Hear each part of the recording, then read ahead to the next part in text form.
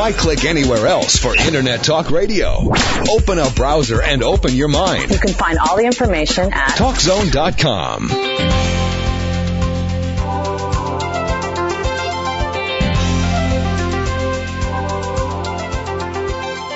Now, InfoTrack continues. Once again, here's Chris Whitting. The trauma of modern warfare can be so deep, it can devastate the psyche. Returning soldiers can have a tough time getting back into everyday activities. InfoTrack's Roy Mackey gets the facts from an expert on how recent vets can heal and get on with life. Roy? Thanks, Chris. As the war in Iraq continues, more and more Iraq veterans are coming home. Even if they avoid any physical harm, how are they doing emotionally and psychologically?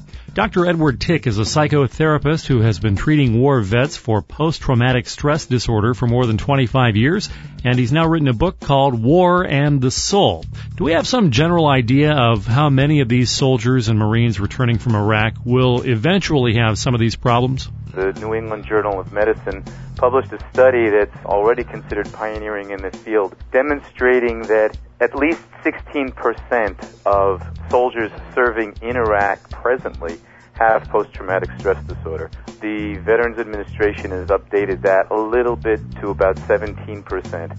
But what we know from previous wars is that soldiers in the field always underreport their psychological symptoms, and the incidence of post-traumatic stress disorder always increases over time and with the type of homecoming experience the veterans have. So we're going to be well over 20-25% and maybe much more over the ensuing years. I'm not sure quite how to ask this question, but let me give it a stab. Do you feel that some returning vets are reluctant to even bring this topic up because they feel like somehow it's disloyal to the effort expended there, to the blood spilled there, and to the war and the cause itself? Yes, it is a problem. Veterans are extremely loyal to their comrades who may still be over there, to the men and women they served with who have returned with them, and to the country and our ideals for which they originally were intending to serve. When the war stories they carry back may bring too much pain, too much revulsion, or too many questions to their listeners or even to themselves, they will hold back and not talk about their war stories either at all or sometimes only among themselves, rather than bring conflict or perhaps question or disloyalty to any of their listeners. So we have this terrible paradox that war is so horrible and painful that, of course, it needs to be talked about, and our veterans need relief by telling their stories to the community, but they're also protecting the community by keeping it in. They tend to believe the community doesn't really want to hear it, and that's accurate in our society. We don't want to hear about this kind of terrible, overwhelming pain and destruction. And veterans are also caught in this quandary between doing their duty, that's why they're over there, and serving American ideals, and on the other hand, having seen and done horrible things that were called for in the line of duty. This would seem to be a conventional wisdom question. Is it true that the longer someone serves in a war zone, the more likely it is that they would be stressed in this way, or is that not necessarily true? Yes, that is quite true. Military psychiatry has, believe it or not, combat stress scale, and they can predict fairly accurately how long a person can tolerate combat without having significant psychological breakdown. Back in World War II, these studies demonstrated that 3 weeks to a month was the maximum a person could tolerate of exposure to extreme combat. So when we put people in the combat zone for a year or more, and when the combat is like it is in a modern war, a guerrilla war or war of insurgency, when the threat is always present, not like World War II where the big battles happened but then people broke off and had some time to rest and recuperate and grieve, the stress of combat never ceases. It's really literally there 24/7, and people will inevitably break down. Are there differences between professional soldiers, full-time soldiers, as opposed to the National Guardsmen who are often sent to Iraq at this point? Yes, and that's another important point when we're thinking about psychological damage to our troops. Professional soldiers are trained much more severely for the combat experience and given more psychological resistance to it. And in addition to that, they volunteered by going into the profession to be warriors and to face combat. National Guards people they meant to serve on the home front. They have families, many of them are older, and their PTSD is likely to be much more severe. You've described some of these returning GIs as potential time bombs. How far out can this actually manifest itself? I think a lot of people think, well, they're traumatized initially and then they maybe start to get over it a little bit, but it certainly can be years, can't it? It can be years and even decades. The suicide rate for Vietnam veterans is still on the increase. In the Vietnam War, about 58,000 service people were killed during the war. The number of suicides from Vietnam has topped 100,000.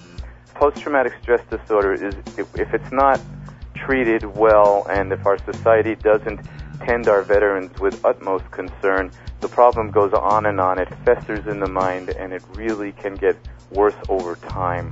It doesn't just go away because people are back in civilian life. If someone knows a returning vet, how can they recognize post-traumatic stress disorder in that person? Well, there's a whole cluster of symptoms that we have to watch out for in post-traumatic stress disorder, and one of the problems is that it is often misdiagnosed as only one or a few of the symptoms. So there is often substance abuse, drug or alcohol abuse, sleep disorders, insomnia, nightmares. There may be flashbacks to combat events. There's quite often severe difficulties in intimate relationships and sexual dysfunctions of all kinds. There's often a very disturbed employment history. People bounce from one job to another. They can't keep the job. They often have some of these symptoms right on the job and have a hard time telling whether they're in combat or in a civilian setting. There's often paranoia, what we call the startle response, jumping at loud noises, mistrust of authority. Depression is an important symptom as well. Anger, severe anger, often rage that is out of control. People in combat lose the continuum that we have from a little bit of anger to irritation to getting really angry. And because in combat you have to jump in a split second from being peaceful to being filled with a killing rage, veterans often learn that and can't unlearn it, and so they go into rages very easily. And often veterans are misdiagnosed as alcoholics or drug addicts or depressed when it's really this full cluster of symptoms. If a veteran is misdiagnosed, he or she will often mistrust the community, the health provider or the family member, because they will feel, you don't understand how troubled I am by the war, and you're telling me I have a different problem than I really have. I really need somebody to talk to me about my war experiences. This may be difficult to answer in just a few seconds, but as a psychotherapist, how can you help these vets get through this? Well, I wish we had more than a few seconds, but there is very, very much we can do. The standard treatment for post-traumatic stress disorder, unfortunately, is medications to squash down the symptoms and training in stress reduction techniques to avoid the stressors of everyday life that can set off the symptoms. Those can be helpful in controlling symptoms, but it's not enough. We really need to take extraordinary measures in psychotherapy and beyond it to help veterans. A psychotherapist or a family or community member really needs to be prepared to listen to and understand without judgment and with full acceptance the painful stories that the veterans need to report. Also, a therapist or family member, loved one, needs to really understand that the mind of the veteran has been completely reshaped by the war experience. The person who comes home is not the same as the person who left, and really cannot be.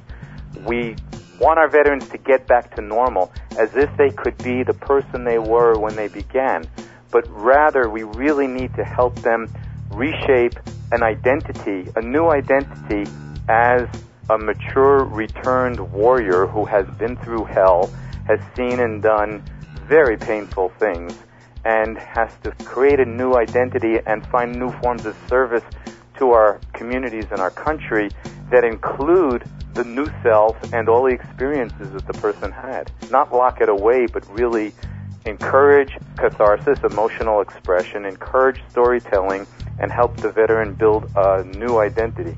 And even those soldiers who come back who do not suffer from PTSD, post-traumatic stress disorder, they will never be the same person who went to the war, right? That's correct. This is why traditional cultures had a class of citizens that they called warriors. It's not the same as a veteran.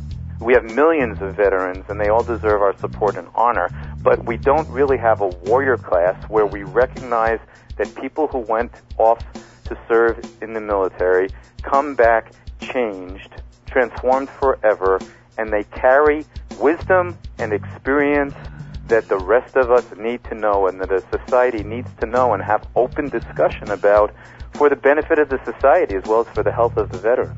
And we really need to make much more room in our society for discussion about these difficult truths rather than just try to encourage the veteran to get back to civilian life.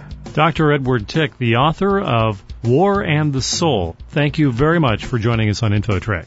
You're very welcome, and thank you for your attention to this very important problem. And for InfoTrack, I'm Roy Mackey. You're listening to InfoTrack, the weekly show with information you should know.